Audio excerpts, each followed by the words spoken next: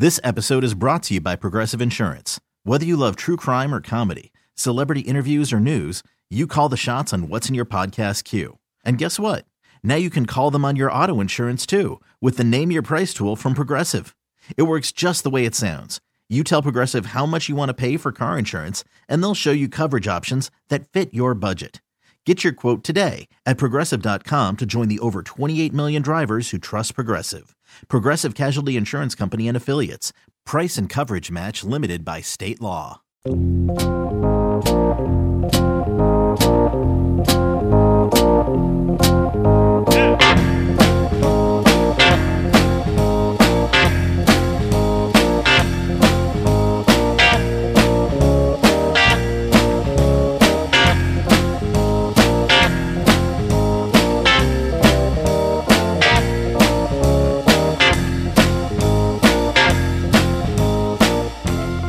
Good morning, everybody. It's that middle of the month. Better watch your speed today. Oops, did I say that? Well, good morning. This is Bob Salter. On our program this morning, we should have a very interesting discussion. Good guest is with us for both hours of our program, and it's a topic that we're going to explore that we have never gone into in detail on this program. This topic has been explored on other shows, obviously on WFAN, and is an appropriate discussion, to say the least. Joining us in our program today is a personal injury attorney who is based here in New York.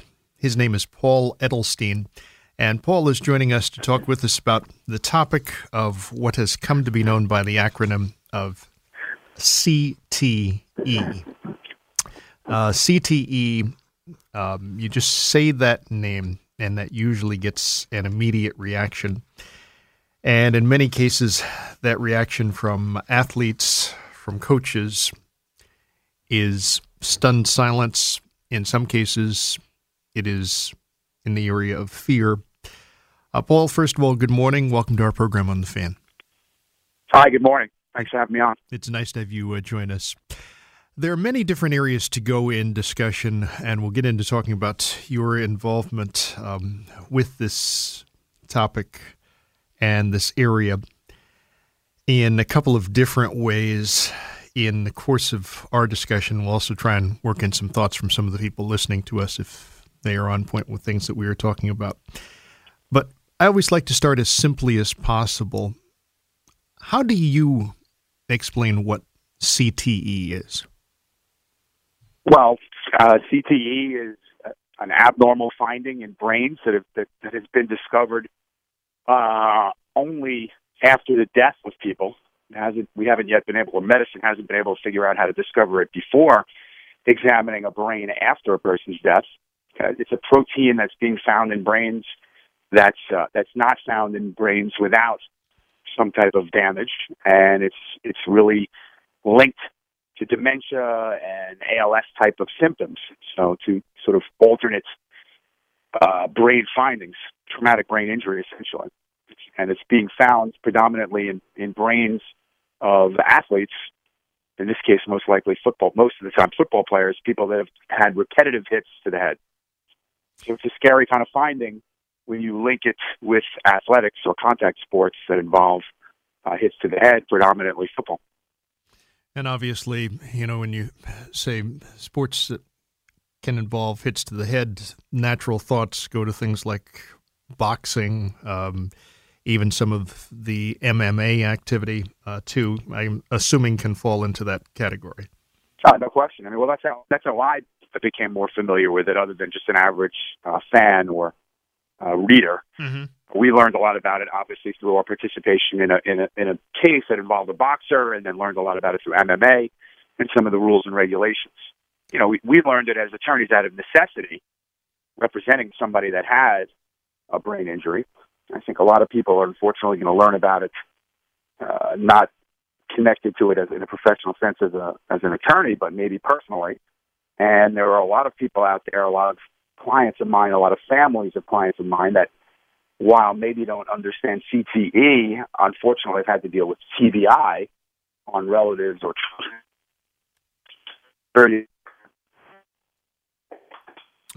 Paul, I think we started to lose you a little bit there. You said a lot of people have had to deal with TBI, with TBI, of course, being traumatic brain injury, with, I guess, family members or the like. We're talking with personal injury attorney Paul Edelstein, and he is talking with us on a program on The Fan this Sunday morning. I'm Bob Salter. By the way, this day, from the standpoint of Major League Baseball, is being observed as Jackie Robinson Day, and there's going to be thoughts on this expressed on WFAN throughout the day. We'll share some thoughts with you in the course of our time with you this morning. Paul, you were saying before we lost our connection that some people have had the experience of having a family member, a loved one, dealing with TBI or traumatic brain injury?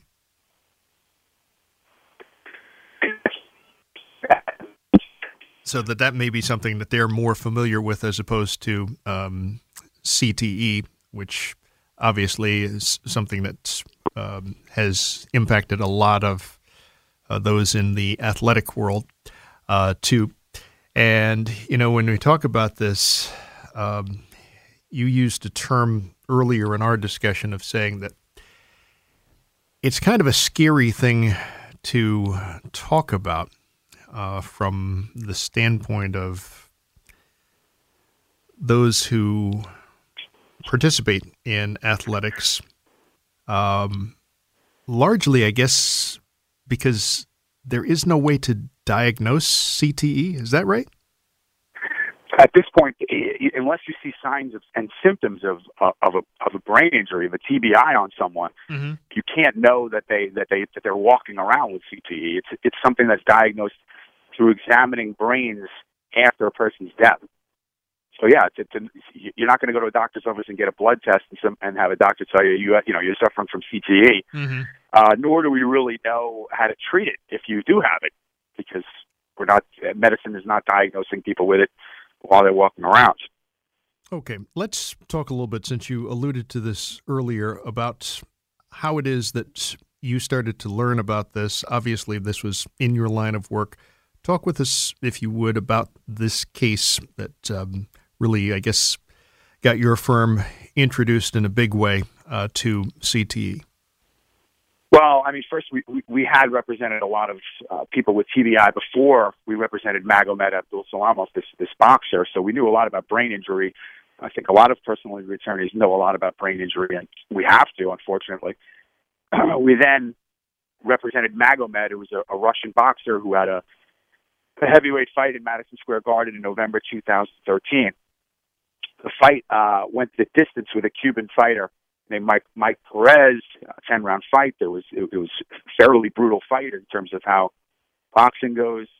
Mago suffered a fractured stygoma in his face, a bone in his face near his eye, a large laceration, and unfortunately had a subdural hematoma. So he had a brain bleed that clearly came about as a result of the fight at some point during the fight, although there's no way to know exactly when.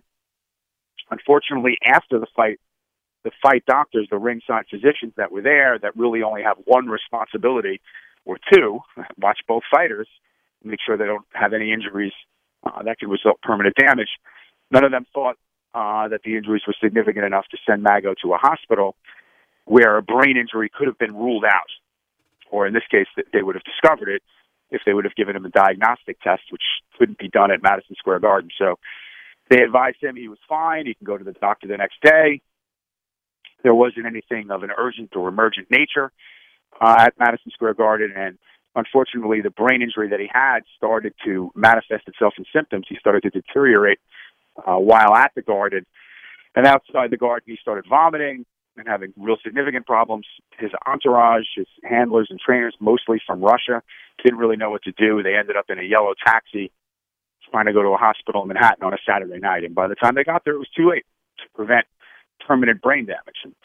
And that kind of connects up to what you and I are talking about. And when you have a brain injury of really any level, it can result in really significant findings from what DAST being one of them, obviously, or from what Magomed has, which is just a severe disability and real permanent neurological impairment, or something much more subtle, like you get headaches or you're moody, you have a lot personality change. And that's what a lot of families deal with on a daily basis, and that's a real tragedy of TBI, which I think it's a good thing to get the word out there a little bit more, kind of like what you're doing today and what a lot of people are doing connected to CTE. In Mago's case, how long a procedure was it in terms of the court process and before you actually wound up with the settlement? Well, that's a good question because the court process is not yet complete. Part of the process was complete. The state of New York was a defendant in the case, and attorneys for the state of New York from the Attorney General's office, most prominently the attorney handling the case, whose name was Ross Herman, handled the case with an incredible amount of empathy and professionalism. And because they handled the case that way, the Attorney Generals, the case was resolved against the state of New York in a fairly expeditious manner. Cases take a long time, but it was after all the discovery was complete that they came to the table quite early and said, let's sit down, let's work this out. And they did. And there was a large settlement with the state of New York for $22 million, which was the biggest settlement on behalf of one personal injury client from the state of New York in a case like this. So the case against the state resolved. But the individual ringside physicians who are represented by medical malpractice insurance carriers and their attorneys have not resolved the case. So the case is still remains open against these three physicians, which personally, from an attorney standpoint, we're happy about because we think we're going to get a chance to try that part of the case in open court and hopefully have the media, someone like you, pay attention. ESPN has paid close attention to the case.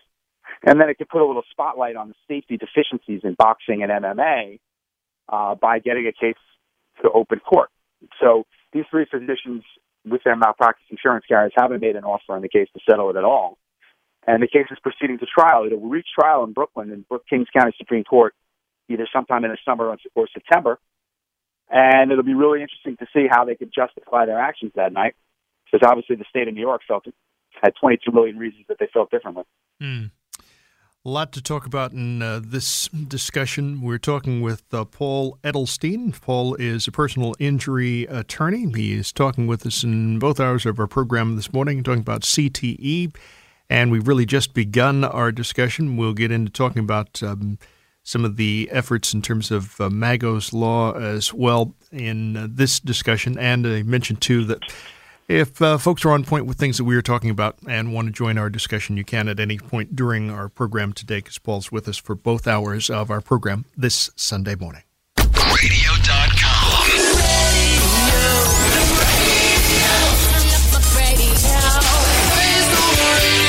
Radio.com. In our program this morning, we're talking about the topic of CTE, and joining us on our program is personal injury attorney Paul Edelstein. He has shared some thoughts with us at the beginning of our discussion. What we had shared with you early on was about this unfortunate experience that his client, who's a Russian boxer, had experienced back in 2013 in a fight at Madison Square Garden. And, the $22 million settlement that resolved part of the legal case,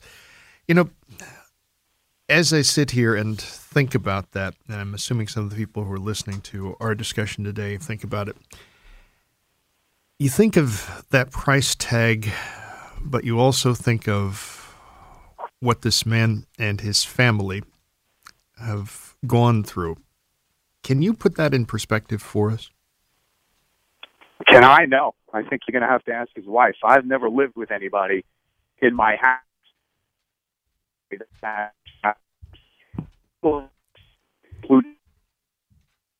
Yeah, I guess, for those of us who haven't lived with somebody, it would be almost impossible to try to understand what it is the person goes through. It is. It's impossible to understand unless you live with it on a daily basis. I think Mago or someone with a traumatic brain injury like him can put an easy spotlight on it because it's easy for anybody to see somebody in a wheelchair who can't speak and can't care for themselves and say, God, that's got to be incredibly awful for him and for his family to go through. But it's the more subtle TBI cases that are much, much harder to understand when you have a child or a teenager or an adult even, and they have a mild TBI, and that means that their personality changes, or their way of thinking changes, or they get headaches, or they forget things. I mean, the closest thing I can equate to it is maybe if you live with an elderly person, if you have an elderly parent or something like that, and you've known them all your life, and then you're suddenly seeing that they can't function the way they did and need more help.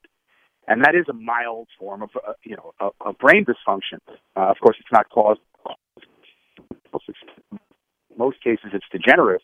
It's the aging process, but that's sort of a mild version of TBI. But imagine when that happens through some fault of somebody, or on a much younger person, and happens overnight. Mm. You wake up the next day and you have that. Mm. No, I can't imagine that, because it just sounds like an absolutely horrifying experience and an impossible way to live. What is Mago's Law? Well, Mago's Law is something that sort of we put out there. Yeah, it's a distillation.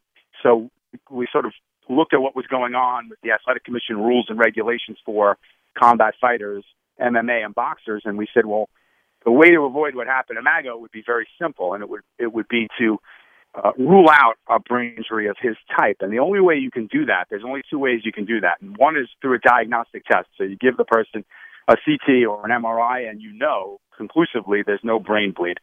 If you're not going to do that, then we advocated getting them in a scheme of medical care, much like if they were in an emergency room where they could be observed. So in other words, every single person with a suspected head injury is not going to get an expensive diagnostic test like a CT or an MRI. We understand that. Mm-hmm. Although for boxers, we don't have a problem if every one of them did get that, because there's so much money involved in boxing and MMA, then why not as a precaution? But if you're not going to give everybody a scan, and every head trauma victim doesn't need a scan, that's totally reasonable. The other thing you can do is wait enough time and have trained medical personnel observe them for enough time so that you can conclusively rule out a brain injury as well.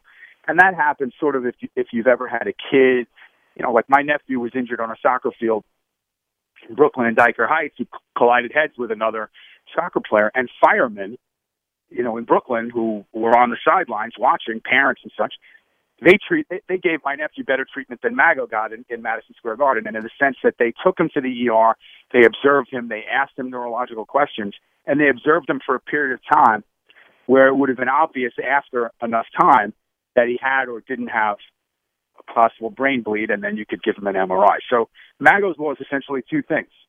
Rule it out. Rule out the real dangerous brain injury like Mago had, either by way of giving somebody a CT or MRI right away, then If you're not going to do that, keep them in a medical setting where you can observe them over a period of time. They're called serial assessments. That's what the doctors call them. But essentially, if it were you and I and we didn't know what was going on, you'd be waiting in an examining room in an ER, let's say, and you'd be saying to yourself, geez, where's the doctor? He was here 15 minutes ago. What's going on? Why am I waiting here? Well, guess what? You're waiting there on purpose. You're waiting there so they can see if there's a change in your condition, and they're going to come back, and they're going to ask you another series of neurological questions, and they're going to know if your symptoms have changed. So Mago's Law is essentially those two things. Do one or the other. Either keep the person in your observation with neurologists who can see if there's been a change in circumstances, or get them to a place where there can be a CT or an MRI to rule it out. They didn't do either thing in Mago's case, and now I got a guy in a wheelchair who's never going to get out of it. And that's just tragic. So in terms of Mago's Law, is the desire to have this be formal legislation? And if so, what's that process like? Yeah, we'd like to see it be formal legislation in New York, but really nationally. One of the problems you have with boxing is that there's no standardized federal regulation. It's statewide. And so when you have that, you don't have consistency in the regulation. So we'd like to see it go national. It's obviously not very complicated. We're really just saying treat these guys like emergency room patients, which is essentially what they are. anybody that got in a car accident and walked out of a car and looked like Mago did, or any of these other boxers or MMA fighters, would be, if they went into an emergency room, they'd be kept there for a little while just to make sure, or they'd be given a CT. So it's a simple regulation that we'd like to see done. To get it passed, you really need to get legislators in New York behind it. You need to get politicians behind it. You need to get sort of a groundswell for support. And then it goes through a political process of debate, gets into a legislative floor, and we don't really see a reason why something like this shouldn't be a part of Athletic Commission rules and regulations, particularly in a sport that generates so much money for the state of New York. It seems to make sense. There were certain laws that were changed as a result of Mago's fight, but they were cosmetic. Insurance regulations were put in place because obviously we know there was a huge taxpayer payment on this, and I'm a taxpayer in New York, so I get it. I don't think I should foot the bill for the negligence of these doctors that night. So those kind of things were put out there, definitely as a result of this case. But they don't protect the fighter's safety. So Mago's law or something like it would. Well, is there, you talk about the idea of there being a need for political backing to obviously get legislation moving and ultimately to get it adopted and into law. Is there any sort of movement backing for that? There is some movement. We have some senator in Brooklyn who seems to be interested. The biggest way to get movement is through what I'm doing right now. I mean, if the press reports on this, and ESPN has really been a big component of this, and some of the New York papers, the New York Times, if they put it out there, there'll be more support for it. And then the other thing that can sort of push this kind of legislation through, lawsuit. I mean, that's so unfortunate that sometimes it has to be a byproduct of someone like me coming in and suing a state of New York to, let's change something for the better. And that, as a personal injury lawyer, we do believe in that what we do has two effects. One, we can help our client and their families. But the secondary effect that all of us really believe in is that what we do can effectuate change on a greater good, a societal type of change if we see something that can be changed. And this is an area that we think can easily be changed. And not to anybody's detriment. I mean, what would be so hard by saying, all combat participants in boxing or MMA at the end of a fight either have to be in an ER or be in that kind of setting or remain at the arena for a certain period of time before they're discharged, or the alternative is get a CT or an MRI so that we know you don't have this. How hard would that be? By the way, all you have to do is hold these guys' checks back and say, you're not going to get paid tonight until you've been here for a certain period of time, right. And I know you don't have a brain injury. Mm-hmm. Okay. Now, when you talk about the idea of, needing to build a groundswell of support for this, I understand the importance of media coverage. I can understand the importance of legislators stepping up in this, but you also need basically public support for it, too. It would seem almost illogical to think that there would be anybody who would really be opposed to this, or am I wrong? Well, everybody has an opinion. But most of the opinions I've heard align with what you're saying. Like, what would be so wrong with doing this? One opinion that we've heard, and we've heard it from the lawyers on the other side of our case, is, what do you want? And they put. Oops, we're losing you there, Paul. We didn't catch the last part. You said the lawyers on the other side of the case, and then the line seemed to pass on us there. Okay, all right. So we're going to have to reconnect with Paul. Let me mention the fact that you can listen to WFAN anytime, anywhere. Download the radio.com app and favorite us today. And if you have Alexa, you just say, play WFAN Sports Radio 101.9 FM or play WFAN Sports Radio 66, and you'll be locked into the fan. Hi there, Alexa. WFAN's toll-free line. You want to join our discussion today, 877-337-6666. We are in a discussion with our guest on our program this morning. He is a personal injury attorney here in New York. Paul Edelstein is talking with us. We've been talking about this topic of CTE, and that's our plan, is to talk about this topic for both hours of our program this morning. Paul is sharing some information with us on this case and talked a little bit about this proposal for Mago's Law as well. This, in the Major League Baseball circles today, is known as Jackie Robinson Day. And this, of course, is the 71st anniversary today of Jackie Robinson breaking baseball's color barrier. So there are going to be players, managers, coaches, and umpires wearing Jackie Robinson's number 42 today to signify that. Jackie Robinson Day today in Major League Baseball. Now, before we lost you, you mentioned the fact that attorneys on the other side were saying, and then the call dropped. So what were they saying? Well, we've heard blowback from the other side saying, what do you want us to do? Give an MRI or a CT to every boxer that comes out? That's impractical. Now, the answer to that is, one, what would be so wrong with that? I mean, then we would know for sure. But from a secondary perspective, we've also advocated, well, if you're not going to give them a diagnostic test to rule out a brain injury, you could at least observe them for a period of time.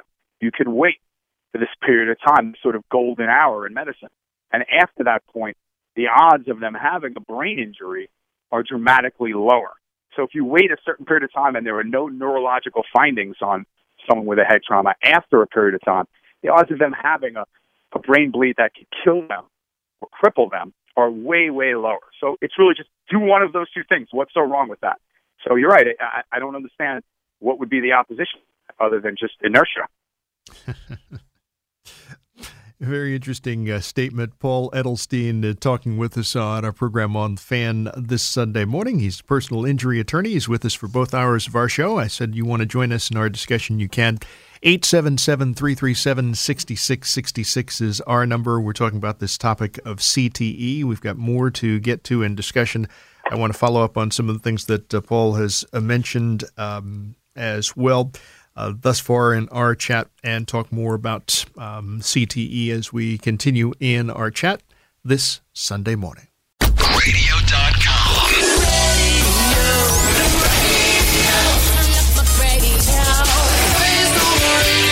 Radio.com. It's Sunday morning on WFAN. Good morning, everybody. This is Bob Salter. We are in a discussion on our program this morning talking about CTE, chronic traumatic encephalopathy. CTE, a degenerative brain disease. And we're talking with somebody who has become an expert on this topic. He is a personal injury attorney, and he's joined us for both hours of our program this morning. Paul Edelstein is talking with us on our program, and he shared an awful lot thus far in our discussion. One of the things that I was thinking, Paul, and I don't believe we've touched upon this, our focus has been talking about athletes, including your client with CTE. You've touched a little bit on TBI, traumatic brain injury. What about military veterans? Do they experience CTE? Sure. Anybody that has a repetitive head injury, anybody can experience CTE or any kind of mild form of TBI. So it's not restricted to, obviously, to athletes or combat participants in reality or in sport. But the symptoms of it are the real problem. And the milder ones are the ones that are particularly difficult for friends and family. I'm sitting here, I changed phones for you, and so it's been a little frustrating for 45 minutes, right, that I've kind of had the line drop, and you and I have been interrupted. Well, think about if that happened on a daily basis for you as a person, for you and your family. If you had that kind of disconnect with finding your keys, or in the middle of a conversation you lost your train of thought. Think about how it's been a little bit frustrating for me on the phone. I'm sure it is for you as a host. It probably happens all the time to have to deal with that. Think about that if you woke up the next day and all of a sudden you had frequent episodes of this kind of disconnect. That's what it's like in a mild sense. And again, like we said earlier, for most people, most of us, we're going to find it frustrating. We'd find it difficult to understand. And one of the first thoughts we would have is, how on earth can somebody exist like this? Because, as you said earlier, too, and it's real frustrating to think about it, there's no way to diagnose this. And no, but you could prevent it. Some of it. That's the tricky area here, okay, is you can prevent some of it. Two questions with that. Number one, how? And then number two, where are we in terms of preventing it in the ways that we actually can? Well, I mean, that's the real question, because you can't prevent it for a soldier who experiences a head trauma on a battlefield. You can't prevent it from somebody that falls down and hits their head or is in a car accident. But if you can prevent it in other areas, wouldn't you want to? If this is such a tragic outcome that we all agree we don't want to experience on a mild or extreme level like my client, then shouldn't we do everything we can to prevent that situation from happening? And you certainly can by changing rules and regulations in athletics to deal with it. And some sports have and some haven't. Outside of rules and regulations, is there actual equipment that's needed to be changed? Well, I mean, boy, the NFL has spent a lot more money and time than I have to research that. So I imagine they've done everything they can to make the helmets as safe as possible. Mm-hmm. But to some extent, when you're doing this kind of stuff, it's just like rearranging the deck chairs on the Titanic, right? Right. I mean, it may not be enough, or it probably is not going to be enough, especially with CTE, which is not really from the medicine that's coming out connected to concussions, and that's sort of the disconnect that was there. Like, oh, well, let's try to prevent concussions, we'll prevent CTE. It seems like that's not the real connection. It's just repetitive head trauma that might not even rise to the level of a concussion. And if you have these repeated head traumas of really any degree, the repetitive nature of them is what we're seeing linked to CTE from these studies, predominantly the Boston University study that came out. So you're going to have to prevent the head contacts as much as you can in order to lower the risk of CTE appearing later on. Mm. And, there's a lot of parents, grandparents, in some cases coaches, listening to our discussion today, and you think of young players, young athletes coming along, and their potential exposure to this from repeated head trauma. It's got to be frustrating for them, because it's like, what do you do? I mean, do you get to a point where... Well, it's a choice you have to make, I guess. But in order for you to make the choice, you've got to have a complete, breadth of information in front of you before you go ahead and do it. So, for instance, like we're sitting here right now, and if you and I were talking about smoking cigarettes, I think we would say, that's insane. Why would anybody smoke a cigarette? And some people will choose to smoke a cigarette, but at least those people sitting here today in this time period in 2018 know all the risks associated with it, and they say, okay, well, I understand the risks, but I'm going to go ahead and do it. The problem with CTE and contact sports is we're sort of in the infancy stage, I think, of the general public understanding the implications of what they're doing. So 30 or 40 years ago, if we had the same discussion that we're having right now about cigarettes, what do you do? Most people would say, what are you talking about? They wouldn't know the implications, the negative implications of smoking. In fact, it was put out there back then as a positive. Oh, it'll help you. You'll be vibrant. You'll be energetic. It was like a good thing. And now the mental view of this, we all know from everything we've learned that it's actually the opposite. Well, the same thing might be happening now with CTE and head trauma in sports, where 20, 30, 40 years from now, we might look back and say, wow, why in the world would we have permitted this to happen, knowing what we know? We're just starting to get there now, and we may look back on it, much like we look back at the tobacco industry now and say, well, we know a lot more now, so we would go about things differently.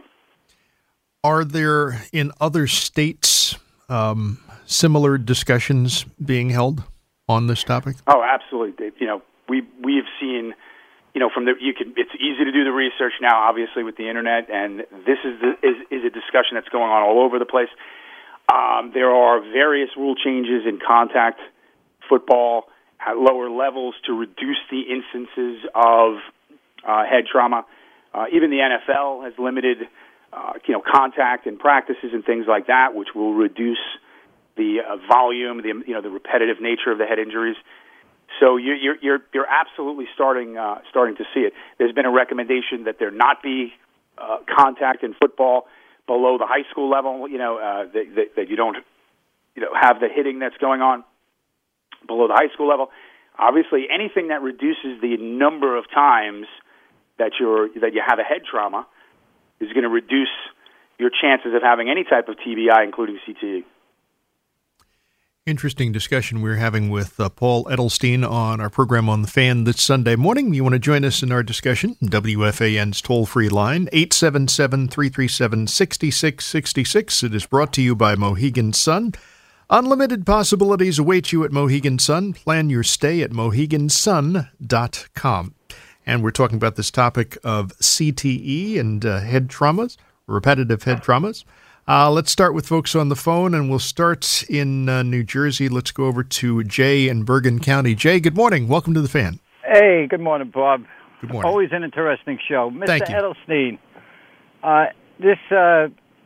this unfortunately with this Russian boxer that you say, the care wasn't there for him. I mean, would they have MRIs there at the Garden like they do, say, in the Giants locker room or the Yankees clubhouse? They did not have an MRI machine at Madison Square Garden. I'm not aware that they have an actual MRI machine at Yankee Stadium or anything like that. I believe they do because somebody got injured the other day, and they said they had an MRI and it was negative. Okay, during the game. They definitely did not have one at Madison Square Garden that night.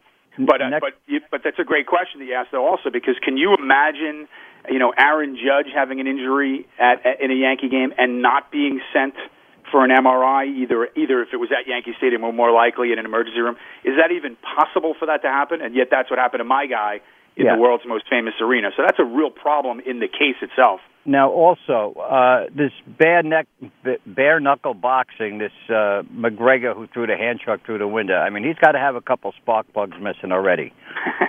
A lot of people have asked me that and lately about McGregor and whether I think it's connected to CTE, and it's either that or it's part of the show, right? I mean, it wouldn't surprise me to know that the guy's taken so much head trauma that it's affecting his behavior to some degree.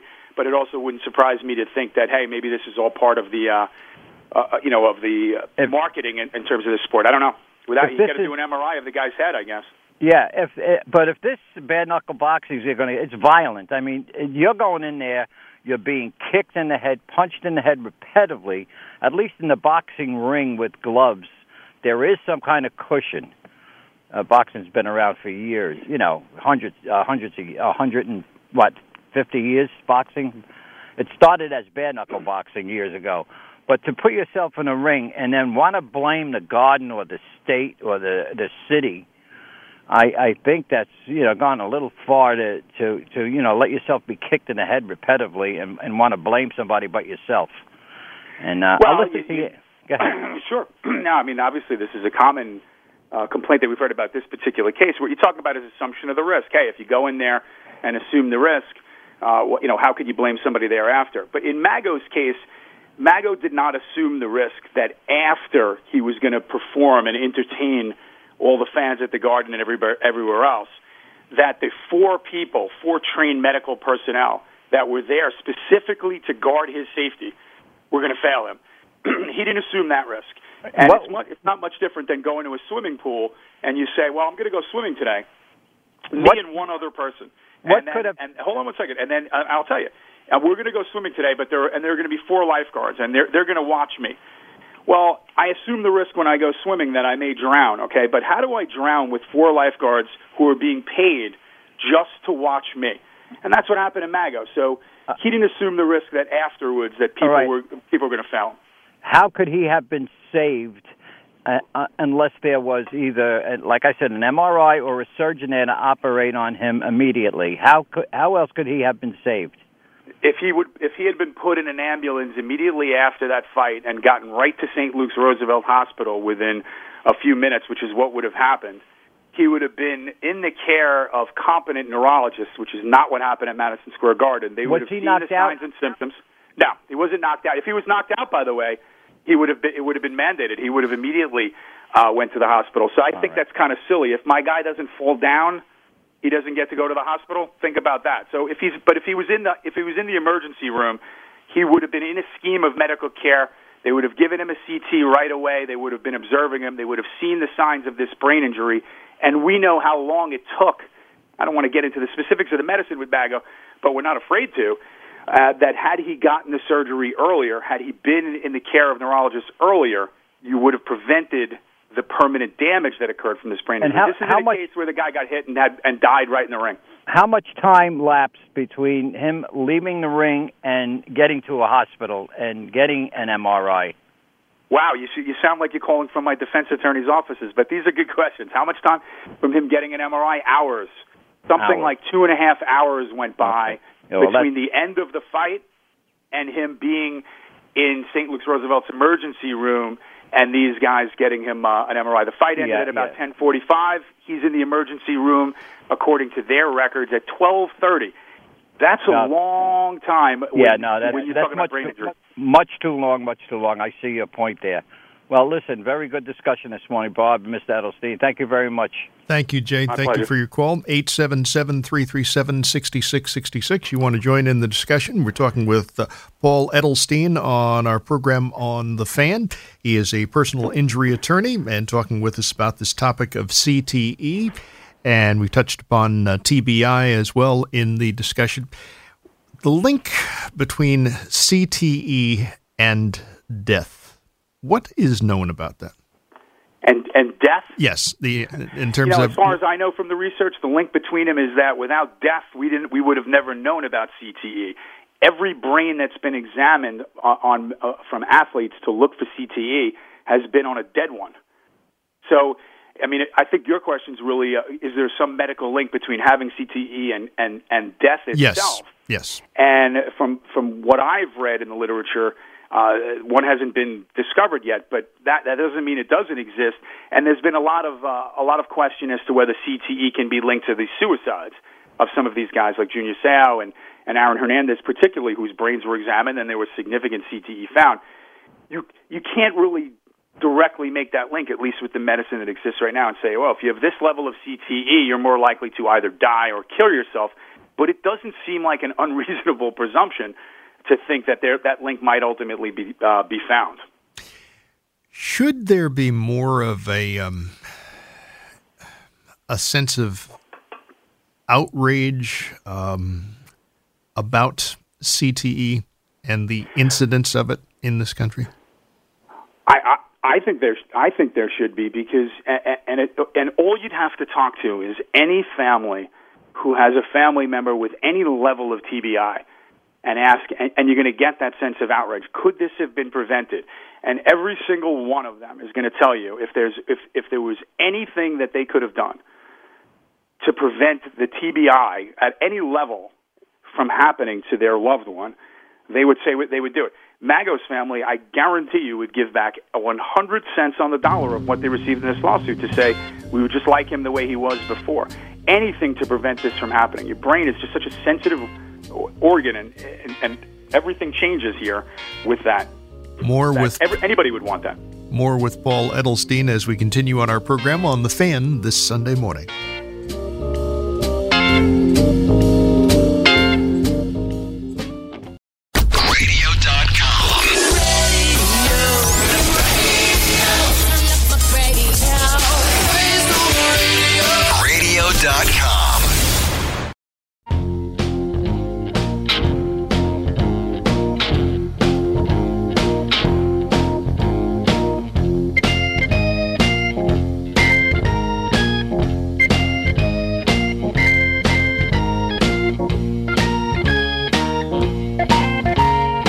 After our 8 o'clock update, it is Rick Wolf who's along with the Sports Edge program.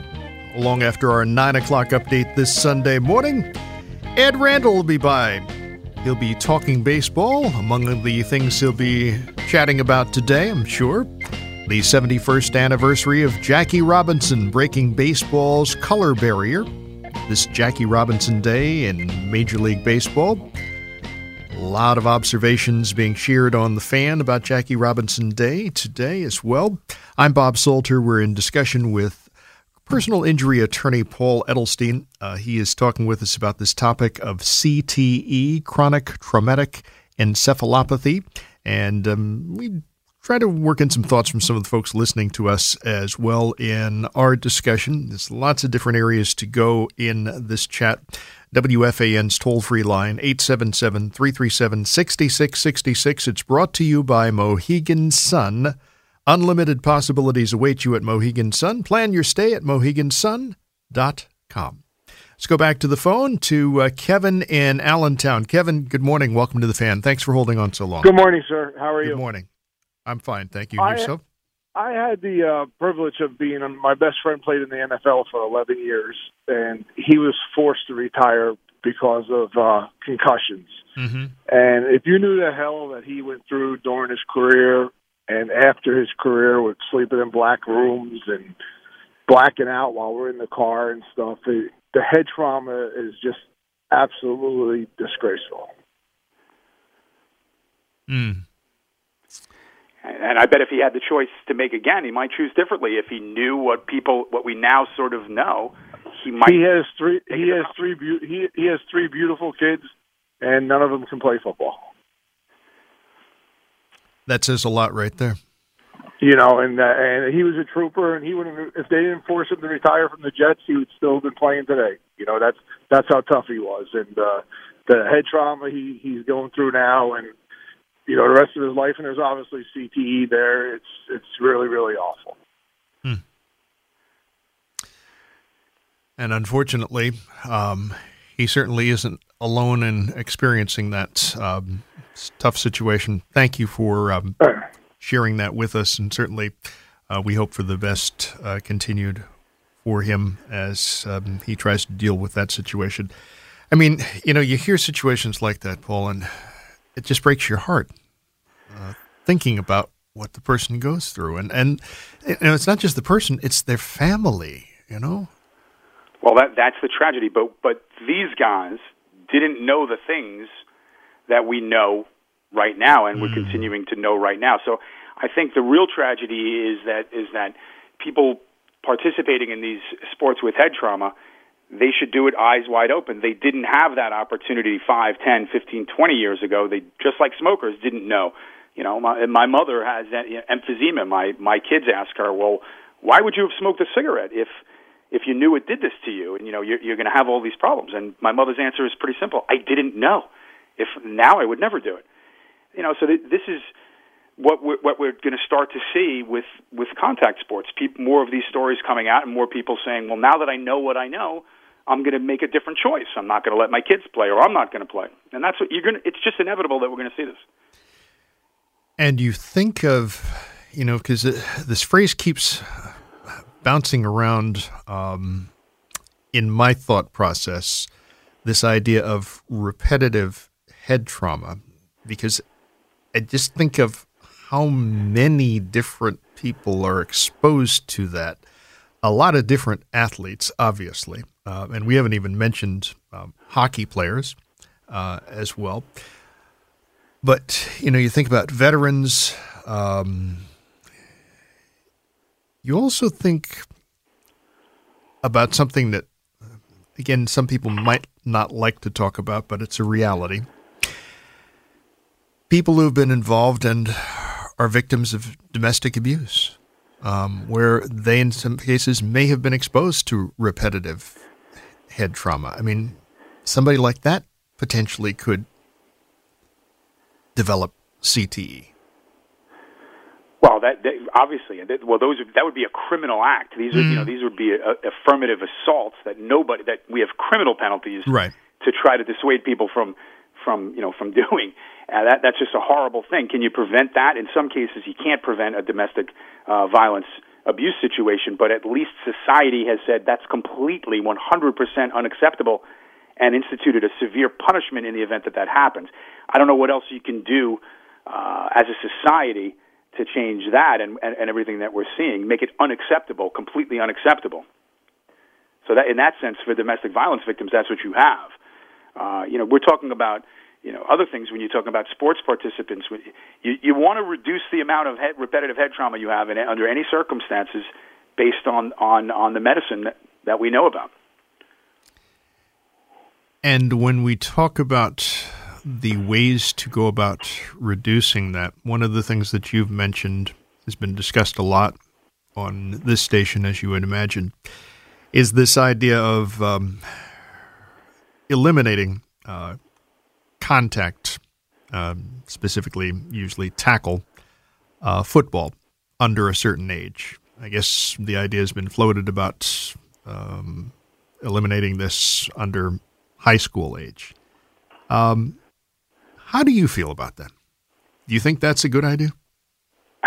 It's not just a good idea. It's just the most obvious idea. I mean, you're talking about developing brains at that point, which are far more susceptible to damage, than brains that are further along, in some senses. So I don't know why. I don't know how anyone could argue against that as being a good protective safety measure. It's going to reduce the amount of head trauma that athlete has, number one, because you're not going to have it below a certain age, and it's going to take out of the equation certain age-developed brains, that lower ones, obviously, from receiving head trauma. So how in the world can that not be a good idea? I don't know. I'd like to hear the argument against that. Mm.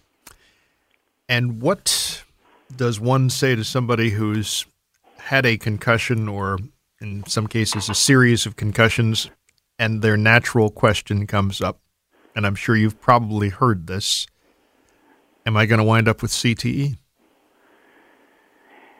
Unfortunately, the medical science that's out there right now says that it's directly related to the number of head traumas you sustain. So that's the correlation that exists from statistically right now. It doesn't guarantee it. It doesn't mean that you won't get it. I think the best advice somebody's and I'm just a caveman lawyer. That's what people think about us. But we know a lot about the medicine. But a competent neurologist, I'm sure, is going to advise that patient to say to the extent of you just can't have any more head traumas. No more head traumas on top of what you already have. That's the best preventative measure anyone could take. Hmm. And then the other aspect of this, in the world in which we live, because there's been so much that has been done with medicine over the years, a lot of people expect that someday there is going to be some sort of treatment or medical approach to CTE. What is being done in terms of study of this topic? Well, the most competent study is this Boston University study, by Dr. Anne McKee, but all that's really geared towards is identifying some kind of connection between it. It's not at all geared towards treatment of it, but there's a lot of research and a lot of money being dedicated to treating dementia and Alzheimer's. I mean, this is a major, major issue in our society from a personal health consequence and cost, and also from an economical standpoint. I mean, we know how much money this costs society as a whole to treat our elderly population that suffers from dementia and Alzheimer's and these related diseases. So there's already an incredible amount of attention, effort, and money being spent to try to deal with that. CTE is going to fall right into that category. So, hopefully that'll happen. But I mean, if you think about it, it's like, well, what can you do? Well, you can't prevent. We don't know how to prevent Alzheimer's and dementia right now, with limited success. But CTE, as it relates to repetitive head trauma, that's not much different than looking at somebody who's smoking cigarettes, and that person saying, well, they're probably going to come up with a cure of cancer at some point. I mean, or you can put down the cigarette, right? You can stop that. That might increase your odds of not developing cancer and emphysema and these things. So same thing for CTE and head trauma. Well, maybe there'll be a competent way to deal with dementia, Alzheimer's, and all these kind of things, and CTE-related and TBI-related symptoms and problems. But until I wouldn't wait for that day. I think you're better off saying I'm going to try to limit my chances of being in that category of person that needs this treatment. How do you do that? It's not a popular answer when we're talking about sports, right? No, it's not. Don't have a head trauma. It's not a popular answer. I mean, can you imagine the day where there would not be boxing as we know it today, or MMA? Yeah, I can. I mean, because I can imagine the day where there'll be, nobody walking around smoking cigarettes. You know what? Here's a good example in the sports world. There was a time where hockey fans and hockey owners could not imagine the day that hockey players would be forced to wear helmets. I mean, we all remember Ron Duguay skating around, and the hockey owners said, if you put a helmet on these guys, the sport will end as we know it. It'll change. So nobody could imagine. There was a time where hockey owners and fans said we could not foresee the day that our players will be required to wear helmets. Yet that's exactly what happened, and the sport didn't suffer. Same thing happened with respect to really fighting and that aspect of hockey and the goonish aspect of hockey. Owners and fans at one point had and not that long ago, had the attitude of, I can't foresee a day where this doesn't exist because then the sport will be completely different and it'll fail. Well, what happened? The hockey adapted, changed, and it's still thriving. So, I mean, we may see the same type of thing. Again, we're sort of at the tip of the iceberg in understanding the connections between repetitive head trauma and CTE, and unfortunately, boxing, MMA, and clearly the NFL are really in the forefront of this discussion. Paul Edelstein is talking with us on our program on The Fan this Sunday morning. Radio.com.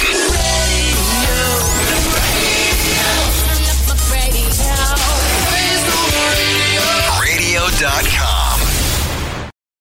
It's Sunday morning on The Fan. Ed Randall's talking baseballs along after our 9 o'clock update on The Fan this Sunday morning. This is the 71st anniversary of Jackie Robinson breaking baseball's color barrier. Jackie Robinson Day today in Major League Baseball.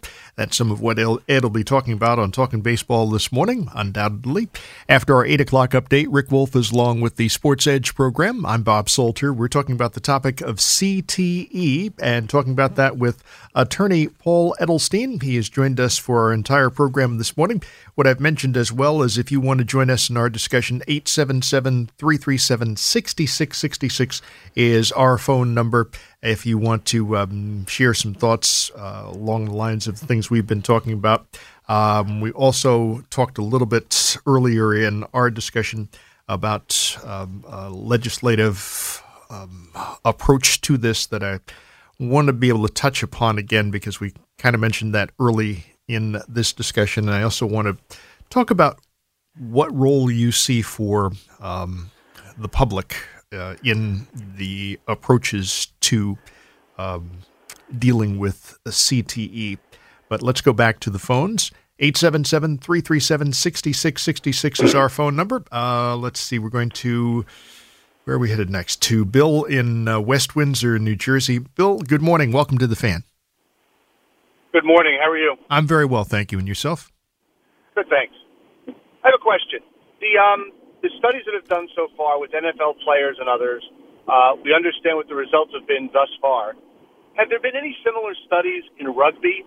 You know, a sport that's similarly violent, but no pads, no hard plastic helmets that obviously we've seen become weapons. I want to see if have there been any studies done there? There's none that I'm aware of with rugby players. Unfortunately, what you have to have is you have to have somebody donate their brain to be studied after their death, and then know that they participated in one of these sports. So there's no study out there that I'm aware of that was specifically rugby players. The most prominent studies, the Boston University study, involved brains of football players post-death, and that also started with teenagers. That they had some teenagers' brains that died in accidents that suffered traumatic brain injury within certain periods of time prior to their death. So that was a connection. Okay, we have young people who died and had sustained head trauma within 2 weeks, 2 months, 6 months of a death. They looked at those brains to see if there was some correlation between the head trauma and CTE findings, this protein called tau, this finding there. Nothing specific for rugby players. It's really head trauma and then football players with this BU study. Got it. All right. Thanks very much. Thank you. Interesting point that you raised, Bill. Stay on the phones at 877-337-6666. That's our number here at The Fan. We go to Tony, who's calling us from California. Where in California are you? Laguna Niguel. Well, good morning. Welcome to The Fan. Good morning. I'm going to ask the question, then I'm going to hang up and listen. And I have a background in medical, and I'm not going to get into the details of that. But when you do some of the research that's out there that's linked to the Boston study, what they're getting on rats and stuff like that is a magnification of the effect of CTE when combined with steroids and HGH. And one of the problems is, in my opinion, there's such a high focus on CTE because that's measurable after the patient dies and you could do the studies. But there's very little information about the steroids and the HGH because it's illegal. They hide that, and that combination of those two is a magnifying effect of CTE, but yet everybody only speaks about the CTE side of it. So if you want to give your comments on that or any knowledge you have about that, I'll jump off. Thank you. Thank you for your call this morning.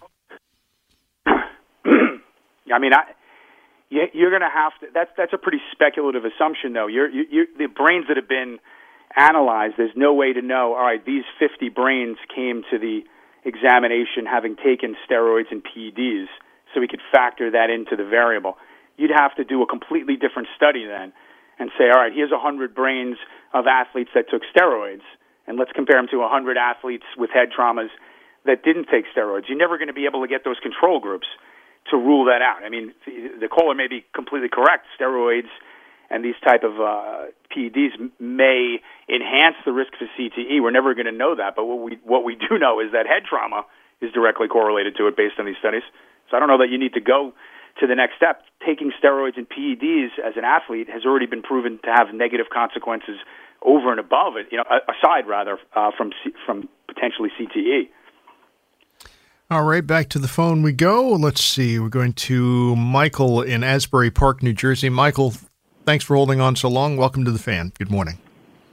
Hi, guys. I just wanted to make a comment that as a youth, my father would not let me or my brothers play football, and we were a little upset about it because we wanted to play. But looking back and after the study of 111 brains and 109 of them having the CTE, I am thrilled that my father did not make us play football or did not allow us to play football growing up. So I just wanted to see what you think about mandating it to be flag football until you hit high school and then allowing for contact. I think that's a great idea and that should be implemented, but I'm curious, what's your thought on that?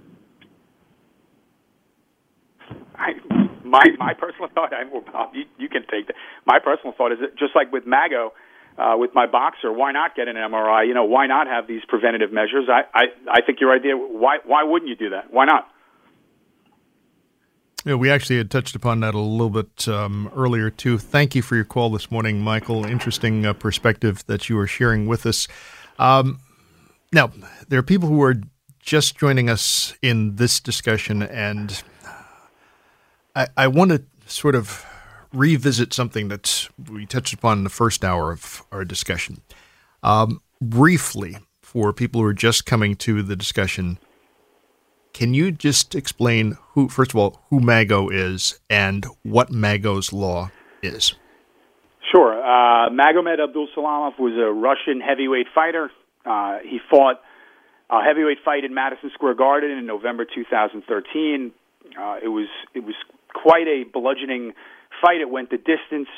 At the end of the fight, he was examined by various ringside physicians who all felt that he was fine and okay to go home, even though he had a fracture in his face, a severe laceration. He was kind of grotesquely swollen and disfigured from the beating. And unfortunately, he had a subdural hematoma. He had a brain bleed that you you really can't conclusively rule out without a CT or an MRI. They sent him home or didn't direct him to an emergency room. He ended up having significant signs and symptoms of brain injury while at the Garden. He was nauseous, he was vomiting, he had severe headache, and ultimately didn't really know exactly what to do and ended up getting in a taxi cab outside of Madison Square Garden on a Saturday night and going to a hospital. This is a guy that is not from New York, and his entourage also not from New York, that he really didn't know what to do. By the time he got to the emergency room and the really life-saving staff at St. Luke's Roosevelt were able to get to him and get him a CT and realize he had a brain bleed and deal with it through a surgery, it was too late to really reverse permanent brain damage on him. So that's unfortunately what happened to Magomed.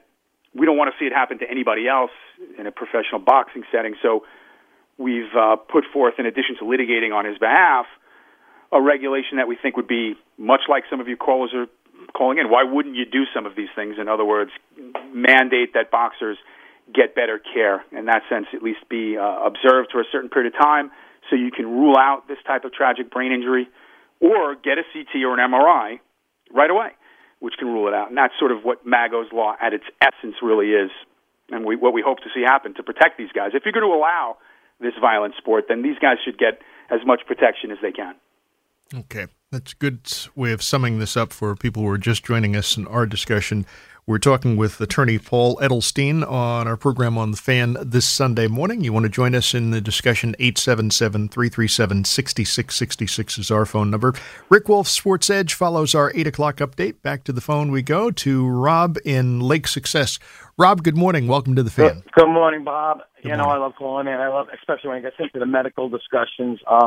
This is just I love it just so much. I want to just bring a comment and I have to agree with your guest, Attorney Edelstein over here, and a lot what he's saying. I think I really missed a lot early part of your show, but the mechanics. Did you discuss a lot of the mechanics on how CT and concussions come and the reasons why they happen?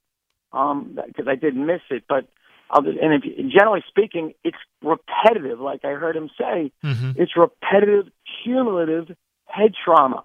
So any time in a sport or activity, whether it even be just even in a car accident from whiplash, where the head snaps and the brain, it's really a brain bruise, is when the brain is what sits in the fluid inside the skull is snapped and bumps up against the skull.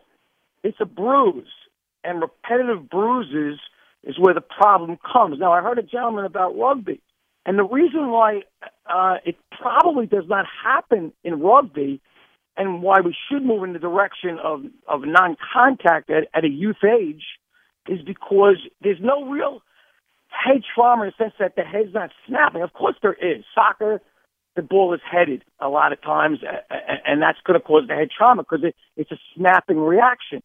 But in like rugby, you try to keep your head out of the way. Heads are not going to butt up on purpose. With football, you see the constant head hit in the lineman play, and when they make a tackle, a lot of times this is happening. So I totally agree. At the youth level, we must think it for the future to get rid of make it a non-contact sport. Now, fans are not going to like that. But remember, the most important point I want to bring out here is 1 out of 10,000 kids or athletes at the college level make the professionals. That means there are 9,999, whatever the math is over there, do not make the pros.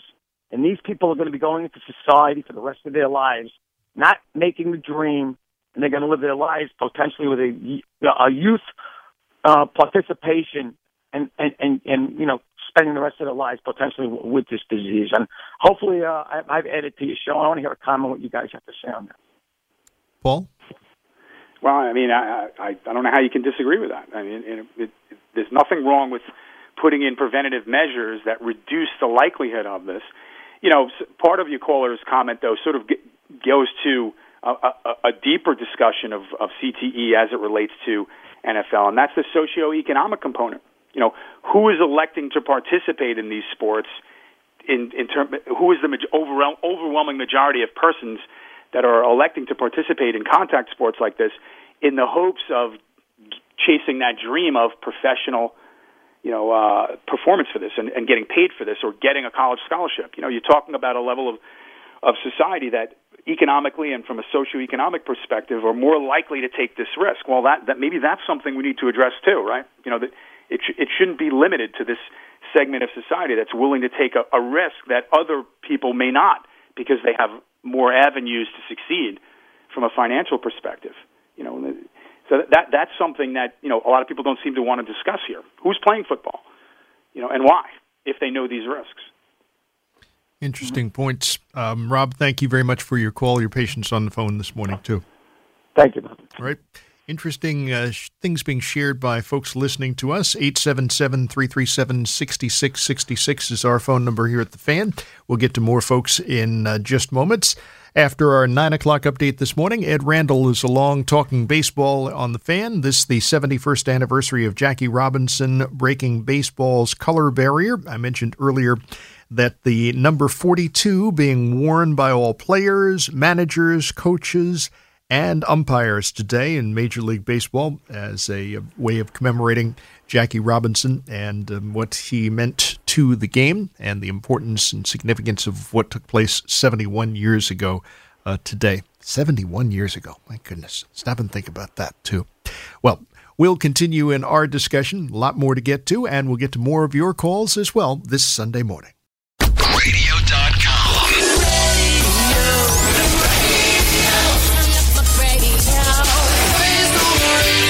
Radio.com. We are in a discussion with Paul Edelstein. He's a personal injury attorney here in New York and talking with us about this topic of CTE. A lot that we have chatted about with folks listening to us. You want to join the discussion, 877-337-6666 is our phone number here at The Fan. Let's go next to Gary from Long Island, who's been holding forever. Thanks for holding on so long, Gary. Good morning. Good morning. Thank you guys for taking my call.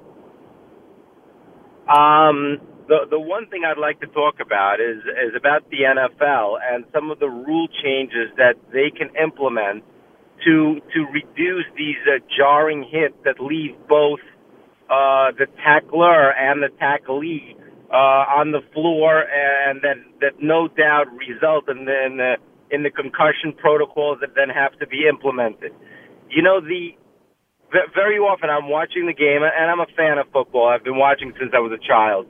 And, when one of my defensive players puts his head down and launches himself like a missile at the ball carrier and then either misses or hits the guy so hard that the guy just bounces off and then runs another 20 yards, and the defensive player or both players end up on the floor, I'm yelling at the TV saying, dude, pick your head up, wrap the guy up, grab him by the waist, pull him to the ground. It's tackle football. It's not kill him football. I mean, that's sort of the point.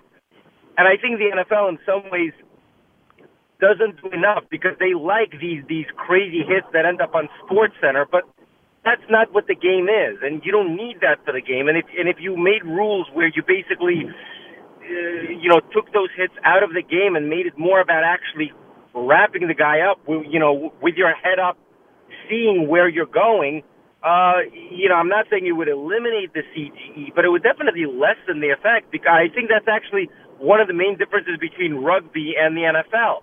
That in rugby, they're wearing a lot less padding, and yes, it is a violent sport, but they're not hitting for the sake of hitting. There's much more grappling and wrapping and tackling that's going on. That's my point. Thank you. All right, Paul?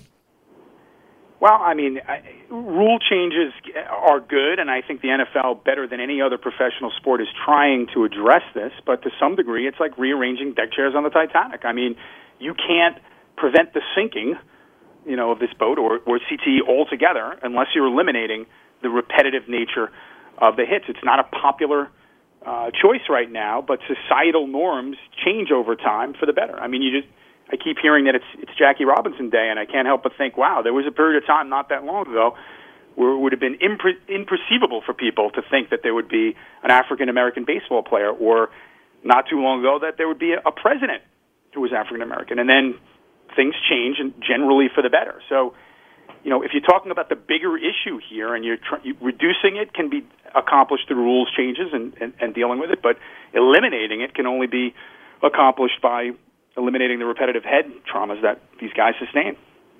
Gary, thank you for your call this morning. Let's go to next on the phone is Sally calling from Rockland County. Sally, good morning. Welcome to the Fan. Good morning. I am so thrilled that you're discussing this, but I have a slightly different angle. I have a son who is a competitive gymnast who has sustained quite a few concussions, and in the beginning we didn't really take it so seriously. It was just, he landed on his head and, he just needs to rest. But since then, I know his friends and their parents who have started their kids in sport, really any sport, is they get a test done from a sports doctor of some sort where they're actually measuring their ability to recall, their ability for hand-eye coordination, and then, and much more in depth. But then, if there's a possibility of maybe there was a head injury and you're not sure to what degree, then they go to the doctor, they have them retake the test to see, of course it's not the all definitive, but to see if there's a difference. Was there a change in their cognitive functioning? And, because obviously you don't see the brain. So, a little bit of rest. But the last concussion my son sustained was really rather bad, where it was, okay, bed rest for 2 weeks, and we're going to give your brain time to relax, and no TV, no anything.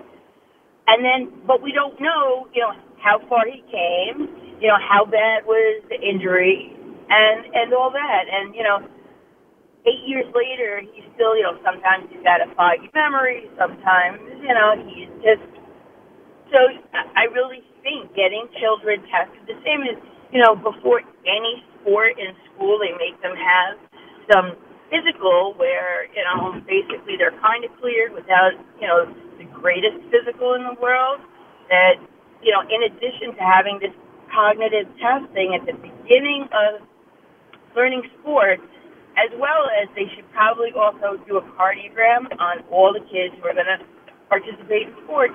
I think that just gives them a measurable guideline.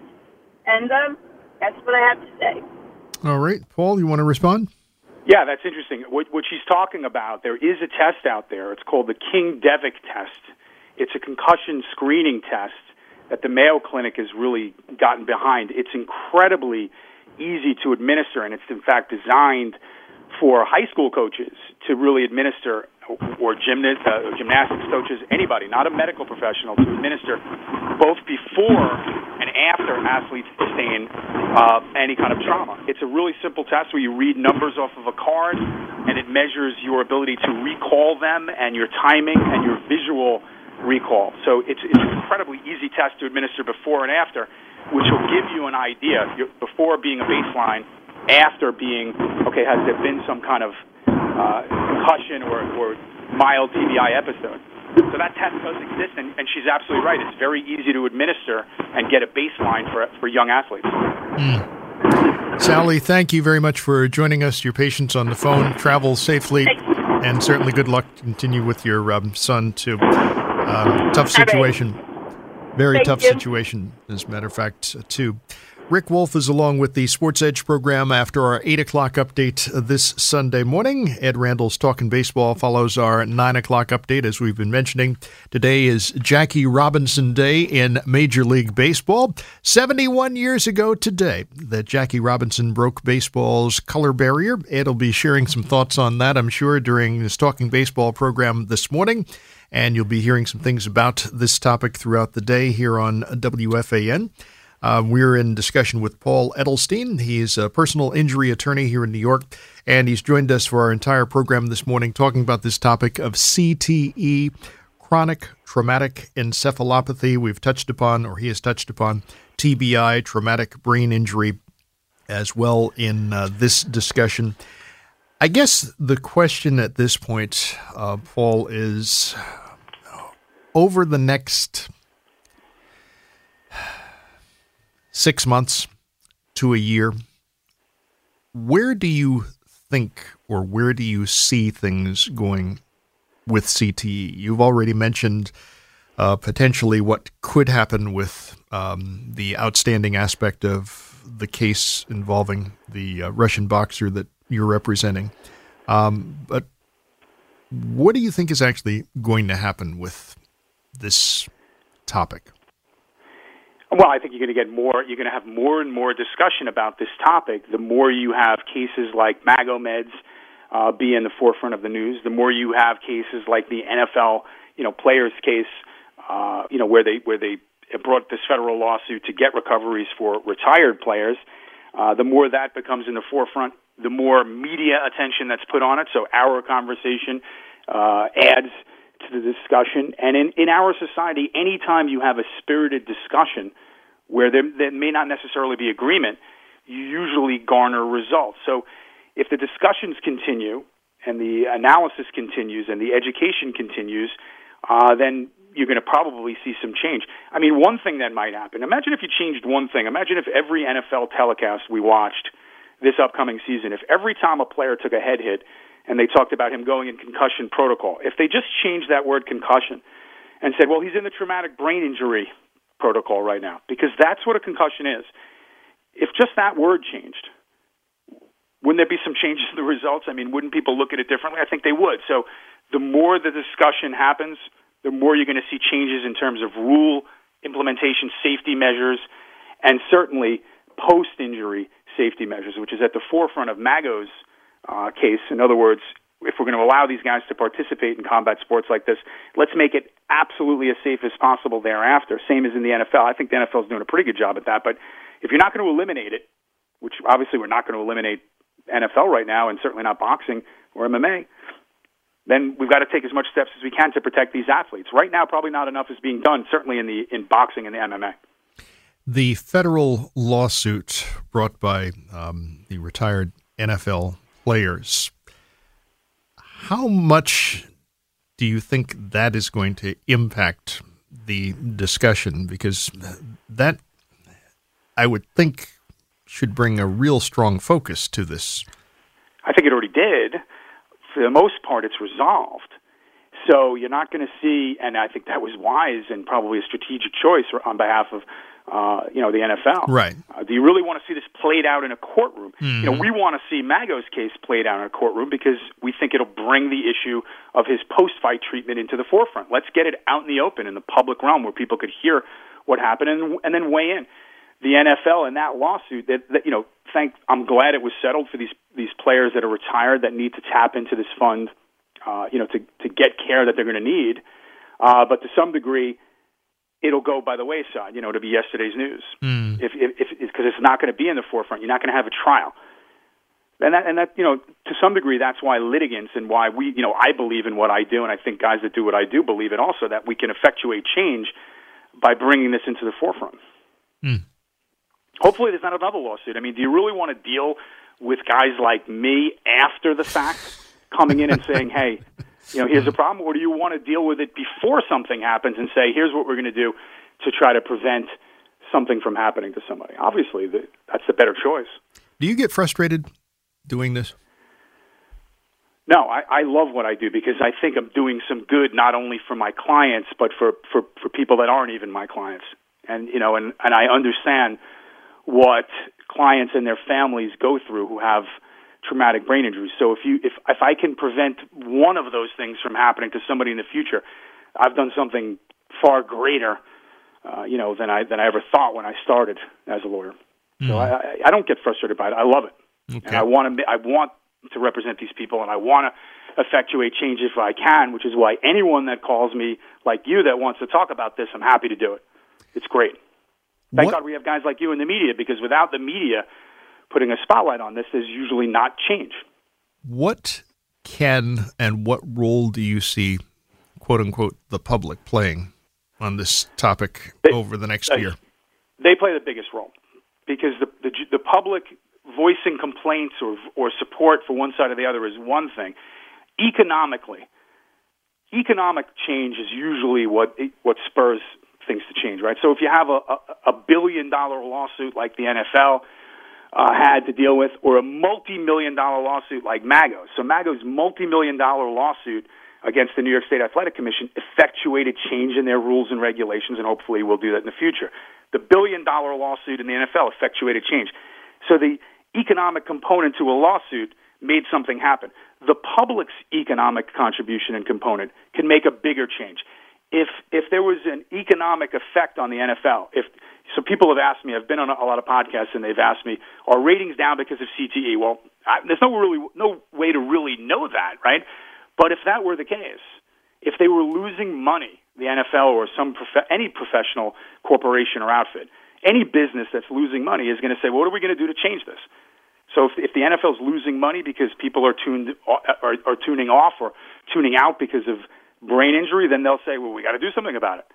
So the public's contribution to the economic component here is huge. If that changes, you're going to see big change. And the question that I don't think I've asked you in the entire time that we've been talking, is there an online resource that you could direct people to who are interested in perhaps finding out more about this topic or finding out more about Magos Law, your efforts? Well, Magos Law is not codified anywhere, so it's like, go to. You can just read it from the media accounts of it. But the Magos Law is a small component of what we're talking about, right, which is really TBI. There is so much incredible information about traumatic brain injury and how people can make contributions to research for traumatic brain injury and support people that have sustained traumatic brain injury. That is so readily available. I don't just want to throw something out there. I mean, there's charitable organizations, there's educational organizations, there's just a ton out there for anybody that wants access to it. You know what the problem is? If you don't read this stuff, you're not going to understand. Some people don't want to read it. Just like I guess people didn't want to learn about the negative consequences of cigarettes. Well, close your eyes and you're not going to know about it. So if you want to learn about this, it's the information is just readily available to everybody. Paul, I want to thank you very much for being kind with your time, sharing your thoughts and your passion with the work that you are doing, too. Certainly good luck with your efforts. Thank you very much for joining us on our program. My pleasure. Thanks so much for having me. Alrighty. After our 8 o'clock update, Rick Wolf is along with the Sports Edge program on The Fan. And you can listen to WFAN anytime, anywhere. Simply download the radio.com app and favorite us today. If you have Alexa, and who doesn't, just say, play WFAN Sports Radio 101.9 or play WFAN Sports Radio 66, and you'll be locked into The Fan. That's something you want to do not only for the Sports Edge program, but especially for that Talkin' Baseball show. Ed Randall will be along with that. We will see you, special program, next Sunday morning. Our thanks to Connor at the controls. Have a great day, everybody.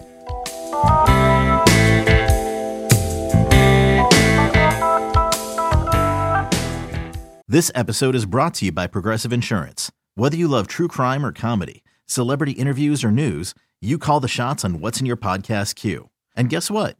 Now you can call them on your auto insurance too with the Name Your Price tool from Progressive.